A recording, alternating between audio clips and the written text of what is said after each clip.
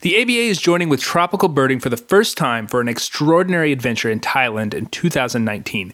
This is Thailand birding with a camera, so if you are a photographer that likes birds or a birder who likes to take a few photos, this is a trip with you in mind. And there are no shortage of incredible photo subjects in Southeast Asia, stuff like sunbirds, pitta, incredible pheasants, spoon-billed sandpiper, some of the coolest looking birds on the planet. Plus, mammals, culture, and amazing food with ABA friends. This is setting up to be a really exceptional time. Have I interested you yet? Is your mouth watering for bird photography and the real deal pad thai? Get more information at aba.org/travel.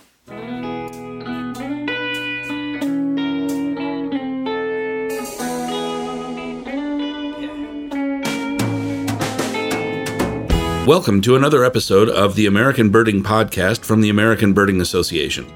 I'm your host, Greg Neese, sitting in for Nate Swick. Nate is currently in Israel chaperoning and chauffeuring the ABA Leica Young Birding Team, the subadult wheat ears, as they compete in the Champions of the Flyway Team Birding Competition. The other members of the American Birding Podcast team, Jeff and John, are in Africa with the Rock Jumper ABA Safari in Tanzania, leaving me in the control room by myself where I'm having my very own Alexander Haig moment. So buckle up, kids, here we go. As I mentioned, Nate and John are both out of town, and because we have to record this early, I won't be able to do a rare bird focus in this episode, but for all your rare bird news, check out the ABA blog on Fridays, or for more up-to-date stuff, check our ABA Rare Bird Alert group on Facebook at facebook.com/groups/ABA Rare. There is also a feed from this group on our homepage at aba.org. Nate will get you caught up in the next episode. Next up, I get to chat with one of my all-time favorite people about one of my all-time favorite subjects, urban birding. Joining me now from Cleveland is Jen Brumfield, naturalist at the Cleveland Metro Parks, an artist. Her artwork has graced the cover of Birding Magazine, and I'm pretty sure been used inside a couple of times. Hey, Jen, are you there? I am here, Greg. I'm here. So good to talk to you. You as well. Migration is kicking up, and I want to talk to you about urban birding, which, you know, you and I both are inner city kids. Yes. And Bird City Parks, lakefront parks. So I want to pick your brain and talk to you about urban birding. I love it. I love it. You are right in downtown Cleveland, right? Yeah, immediately on the west side. So I can jump on the Shoreway and be downtown in less than a minute and a half. And you've got little parks. Small parks, yeah. The one of our best parks. It sounds larger than it is. It's 22 acres. But the actual woodlot that draws in all the passerines is smaller. It's only a couple acres large. So we're not working with much. You're talking about Wendy Park. Yeah, glorious Wendy Park. So Wendy Park is one of those places I think that's kind of famous in city park lore as being a real migrant trap and experiencing close to fallout conditions on a somewhat regular basis. Yeah. All right. So you've done now 2 Cuyahoga County big years. Yeah, actually 3. 3. In 2012, I set out for the first big county year. I meant to. I planned it. After 2011, I said, I'm gonna do this. After 2012, I couldn't stop. So in 2013, I picked up and did another big year right after, 2 back-to-back. It was brutal. And, you know, things in my life at that time allowed me to do it. Right. Now, I remember this. We're dancing all over the place, but that's just the way it's going to go, because that's the way conversation with you and me always is. Yeah. I remember, and I think it was that 2013 effort where you did something that just kind of blew my mind. The only place in the county to get shorebirds is the airport. And the airport is almost unbirdable. So you got yourself a job as a lawnmower at the airport so you could be out there. No, I wish I could have. Oh, I come wish on, you I did. Weren't you out there? I remember this. I remember this. No, I was saying that I should, and I actually looked up to see what the possibilities of working a part-time job were to be. No, I never moved forward. So how did you get those shorebirds out there? Well, I remember that. This is the part that just turns a birding lifestyle to manic. There is a location, a road that parallels the airport.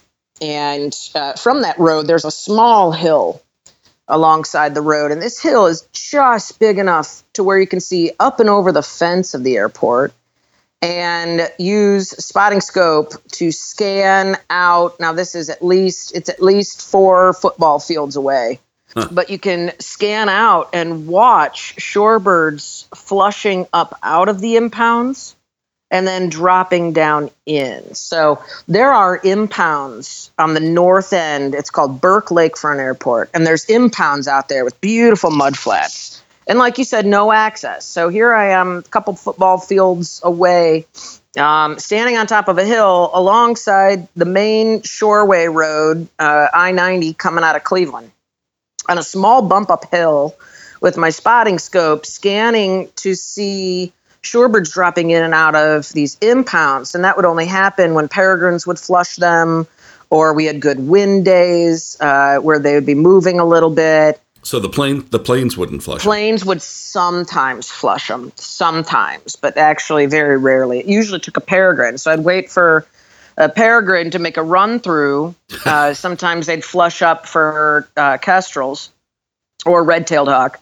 And I had approximately at any given time between 6 and 20 seconds to identify these shorebirds in flight at several football fields away through my spotting scope. So the routine would be scan, scan, scan. And if I picked up on a line of shorebirds in flight, I had my scope right there, and I'd grip on the group of birds in flight through my spotting scope. And of course, at that distance, you got to be real careful. There's been a couple birds that I've seen in Cuyahoga County that I still have not counted fully because I wasn't 100%, or what I like to call 500%. Sure, which you should do. Oh, absolutely. We won't talk about that slaty-back gull today. Oh my God. Actually, we probably will. We probably should. We each have one of those. That's a 99.9% bird right there that I had to let go. Yeah. I probably could have, leaned towards it, but I'm going to wait for one that is closer and I can just bang out photos and just nail it. Yeah. So, Burke shorebirding, added an additional 30 species. Which is phenomenal. Madness. Red knots landing on the runways. American golden plovers running around. Just, oof. That's awesome. You are also, hitting the parks like Wendy Park very hard. Yes. And paying very close attention to the weather and when the birds might drop out, especially during spring migration, which is really... Spring migration is really when weather affects the birds the most. They're in a hurry. They're moving fast. You get the right conditions. You get birds piled up in the fall. They just kind of tend to wander through and linger or not. And one of the stories I remember, I think it was from that first big year, but it was one of the two, was the Connecticut warbler, where you were watching a brush pile every day during the proper time in May.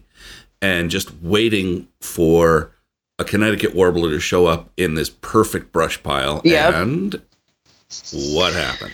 Oh, it was just unbelievable. So my best friend actually accompanied me this day, and I'd been sending him photos. I mean, it was classic. There's raspberry and pine needles underneath from white pines growing over top, and these beautiful logs. So we hit this spot. It was called Elmwood Park. We're staring at this spot, and we popped off a couple of Connecticut warbler songs, just I think maybe twice. And, we stood there watching. Of course, we're looking at other birds around, and we started to move on to the next spot. And we took a couple steps back towards the car, and I heard a Connecticut warbler. And I turned back to my friend, and, things I can't say here. And I said, You got to be kidding me, man. You can't do that to me. Don't even, you're playing that from your pocket. You're messing with me. Right. And he's, yelling back, no, I'm not playing it from my pocket. And I'm like, don't do this. I'm in a big year. You got to be serious with me. You're killing me right now. And he's yelling back at me. It's not me. It is not me. I had him pull out his phone and show me. And, oh yeah. Even though he's my best bud, you gotta watch. Yeah. And sure enough, a Connecticut warbler started popping off a song from that brush pile, and we were able to see it, just slinking through the shadows, Sure. but just doing that awesome song that it does from the dark corners of brush piles. It was so great. Just adrenaline just starts pumping. I probably used up so much adrenaline that year. Yeah. That leads me to the importance of microhabitats in city park birding, because city parks are mostly manicured. The habitat is, it's planted trees. It's little fragments of this, little fragments of that. Back in the old Montrose days, before it became a bird sanctuary, the hill up on the top where the Magic Hedge is had a broken water pipe. Oh wow. It was a water feature that attracted all kinds of things, and it was out in the open. Oh, my goodness. Yeah, so birds would come flying from the hedge down to get some water and then fly back up to the hedge. And then, of course, it was kind of swampy, and this was always the best place to look for LeConte sparrow. Yeah. During spring migration was this little wet spot on top of this hill. And I'm sure you've got places in Cleveland that are just like that, where it's absolutely this tiny little piece of habitat where every year, this is where I'm going to find my Lincoln sparrow. This is where I'm going to find my Connecticut warbler. Yeah, and just like you said, almost like clockwork. Those birds, albeit rare and uncommon, they show up in those spots. It's pretty mind-blowing. Even though I've seen it happen, multiple times, so many folks have seen it happen if they're birding those urban spots. There's one coniferous tree, a conifer, in Erie Street Cemetery, which is in downtown Cleveland. And every single year that has saw-whet owl pellets at the base of it, or long-eared owl pellets, or, that is where a certain species of warbler, pine warbler, likes to hang out. There's a grassier area in the cemetery. And this cemetery is only a block long. It's very small. And there's a certain patch that has ever so slightly taller grass. I'm talking maybe 2 inches, because they don't mow it as frequently. And that is where we get grasshopper sparrow every single year, in this tiny little patch of ever so slightly taller grass, that and clay colored. And that really is the key to hardcore urban birding, is knowing where these little spots are. And, you mentioned the owls on the Chicago lakefront, which, we have just a boatload of parks. The whole lakefront is a giant park. But it's very urban, and it's very busy. There's thousands of people. Yes. In all kinds of weather, rollerblading, biking, walking, dogs, everything you can imagine up and down the Chicago lakefront.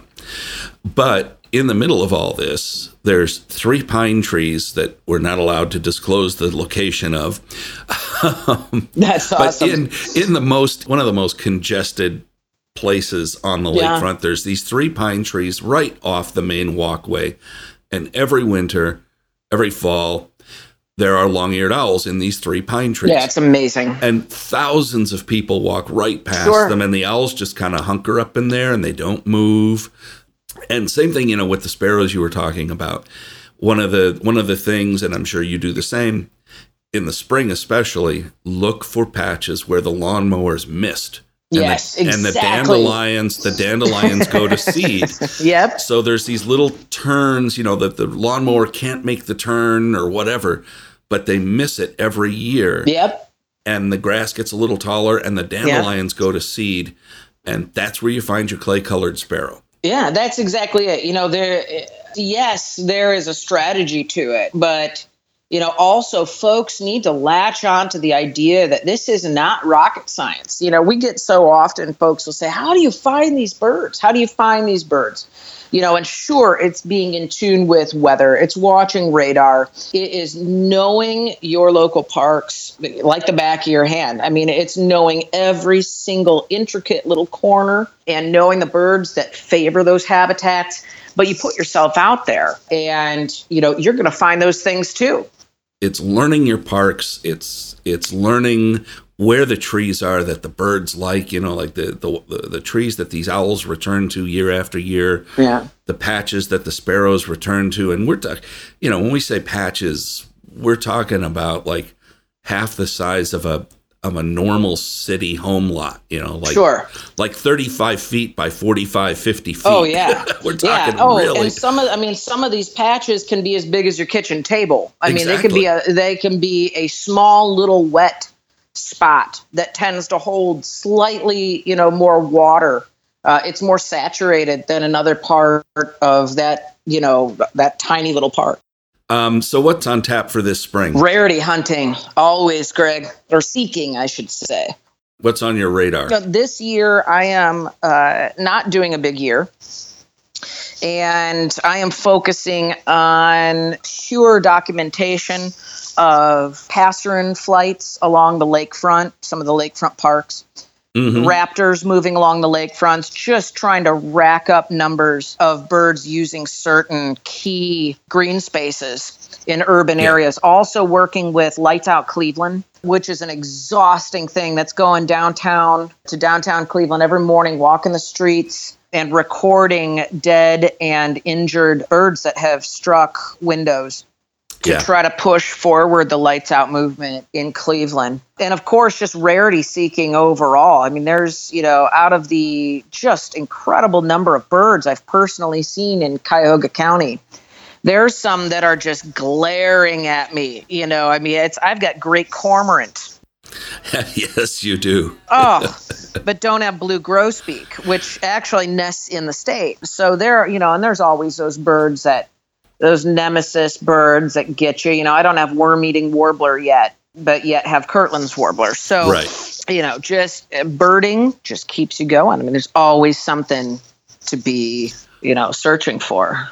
That is true. I mean, it's 45 years doing this, and still there's things that you never stop learning. Yeah. There's always a challenge that you can make for yourself. And I think urban birding challenges are really awesome. I just kind of got into the whole 5 mile radius thing, and that's a lot of fun.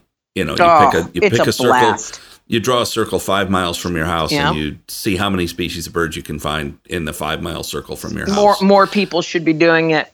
Absolutely. You talk about accessibility. That just pushes accessibility for more people to be involved culturally, racially, folks that have a harder time getting around to different locations, folks that, don't have the means to spend a lot of money on fuel, people that want to bike. Every single aspect urban birding hits on, in that it is something you can do walking out of your door or going to work or on a lunch break if you work downtown. It seems that the good word of birding passes quickly that way. People, they look at you, of course, oddly sometimes at first, but then, they so willingly latch on, and are fascinated by what you're doing. Yeah. And a lot of folks get recruited to the hobby that way, and they find that they can carry their little pair of binoculars around and their coffee and follow along with good conversation, see some warblers, and have a great day. Absolutely. You said have a great day. Have you ever done a single park or string of parks big day in the urban setting? Not yet. That is something that I want to do, where I set out, I want to do it for 24 hours. Mm-hmm. Now, the reason I can't say fully yes that I have not done that so far is that I have not done the full 12 or 24 hours. But I did hit, this was 2 years ago, Wendy Park for 45 minutes and had 90 species of birds. That's pretty phenomenal. In 45 minutes. It was was one of the single most exhausting and overwhelming and stunning points in birding that I have ever seen. All the passerines were there. Raptors were migrating overhead, and water birds were still lingering. So there was good duck and gull diversity to boot. Absolutely. That moment right there made me think, oh my goodness, if I had to go to work after that 45 minutes, if I would have stuck it out, if I would have immediately turned that into the biggest day I could, right. Who knows what that total would have racked up to be. Yeah, we picked a couple friends of mine and I picked a day a few years ago in May. We did a big day in Lincoln Park in Chicago, which admittedly is a pretty big park. Sure. But it's still a single city park. Absolutely. And we racked up, I think, 116 species. Oh, my gosh. That day. And the most frustrating part of it was we picked a day during the day that we picked had a Cubs game, a Cubs afternoon game. And we had to go between two parts of the park where we had to drive 3/4 of a mile from one parking lot to another. Oh, no. But we had to get on Lakeshore Drive to go from parking lot A to parking lot B. 3/4 of a mile, we got stuck on Lakeshore Drive for over an hour to go 45 minutes. Oh, my gosh. And that is one of the things to take into consideration with urban birding. Absolutely. It's often riding a bicycle or just walking is the better way to go. Or jumping on the bus. Oh, yeah. I mean, even thinking about, the amount of distractions, even that Wendy Park is one of the loudest places to bird watch I have ever been. There's a train track that runs right through it. Mm-hmm. All planes that come into Cleveland Hopkins Airport circle out over Lake Erie and come directly in overhead Wendy Park, as well as planes coming in and out of the local airport, Burke Lakefront Airport. And there's a marina there, and you can hear, there's massive, massive boats coming down the Cuyahoga River right there. I mean, it can be just madness, not to mention the helicopters that are filming rush hour traffic. Yeah. Oh, yeah. It just stunning, and here you're trying to sort through, and you've got all this. I mean, it is the epitome. People having, cooking out, grilling, beach volleyball while you're looking at warblers. I mean, just blasting rap music. It just reminded me of a time my friend Andy and I were birding on the Mississippi River, far from any urban area, but in a place with just a lot of motor noise, trains and helicopters, and he stood there and just wailed at the sky. He screamed, "I hate internal combustion engines." All right, listen, it has been, as always, it has been a pleasher. I hope to see you in person soon. No, Greg, we could talk for hours. Yeah, we'll get back on and do part two. I gotta tell you about at this same park, a Henslow sparrow that was walking around in the mowed lawn with starlings. So and a western tanager that flew by when there were only 5 species of birds. I remember the total in the woodlot. I remember the western tanager. I remember that. But we got to wrap this up. All right, let's do it. I am looking forward to part 2. All right, I'll talk to you soon. And now, with a bit of commentary about his favorite urban bird, is Ted Floyd. I heard them before I saw them. In my experience with the species, it's almost always that way. Their calls were light and lisping and incessant. They were definitely going off on something or somebody. The birds were well within the foliage of a dense pinyon pine, and I might have overlooked them altogether, were it not for the fact that they were constantly in motion, every individual in the flock. I didn't really see the birds themselves so much as their movements. It seemed as if the tree itself were shimmering, fluttering, on the verge of bursting into flame. A bird flew out of the tree, then another, and another. More than 20 birds in total. They flew across the way to a Rocky Mountain juniper in single file. That's the way they do it, one bird at a time. The behavior is highly distinctive. As the birds traversed the clearing between the trees, I was struck by how absolutely tiny they were. Really, not much bigger than a large dragonfly. Picture a cotton ball with a toothpick for a tail. They have to be one of my all-time favorite birds. Bush tits. It's a funny name. Be careful with your internet search. The scientific name is worth briefly pondering as well.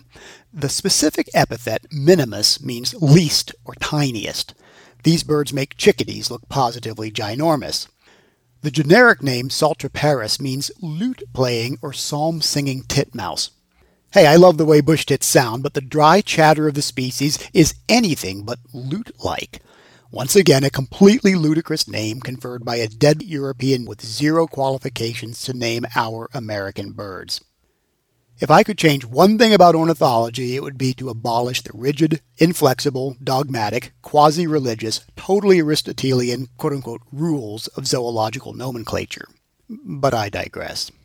I love bush tits for so many reasons. They're sociable, they're cheery, they're always doing things, always going places. Bush tits never sit still. Backyard feeders are defenseless against these suet piranhas, as I've heard them called.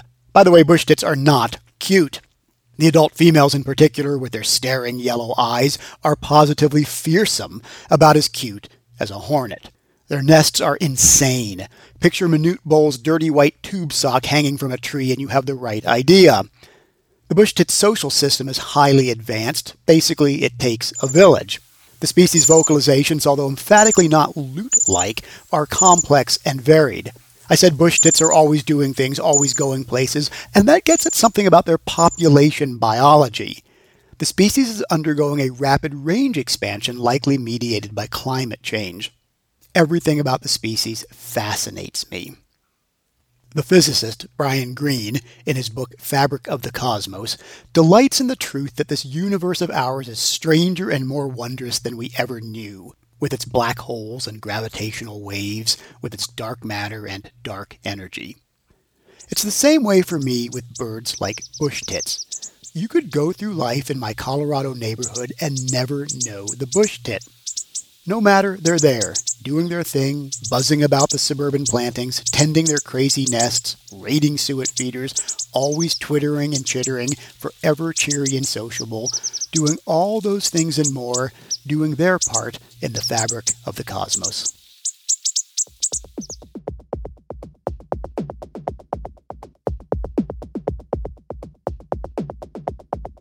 The American Birding Podcast is brought to you by the American Birding Association. Executive producer of the ABA podcast and president of the American Birding Association is Jeffrey Gordon. Technical production is by John Lowry with help from David Hartley and Nate Swick.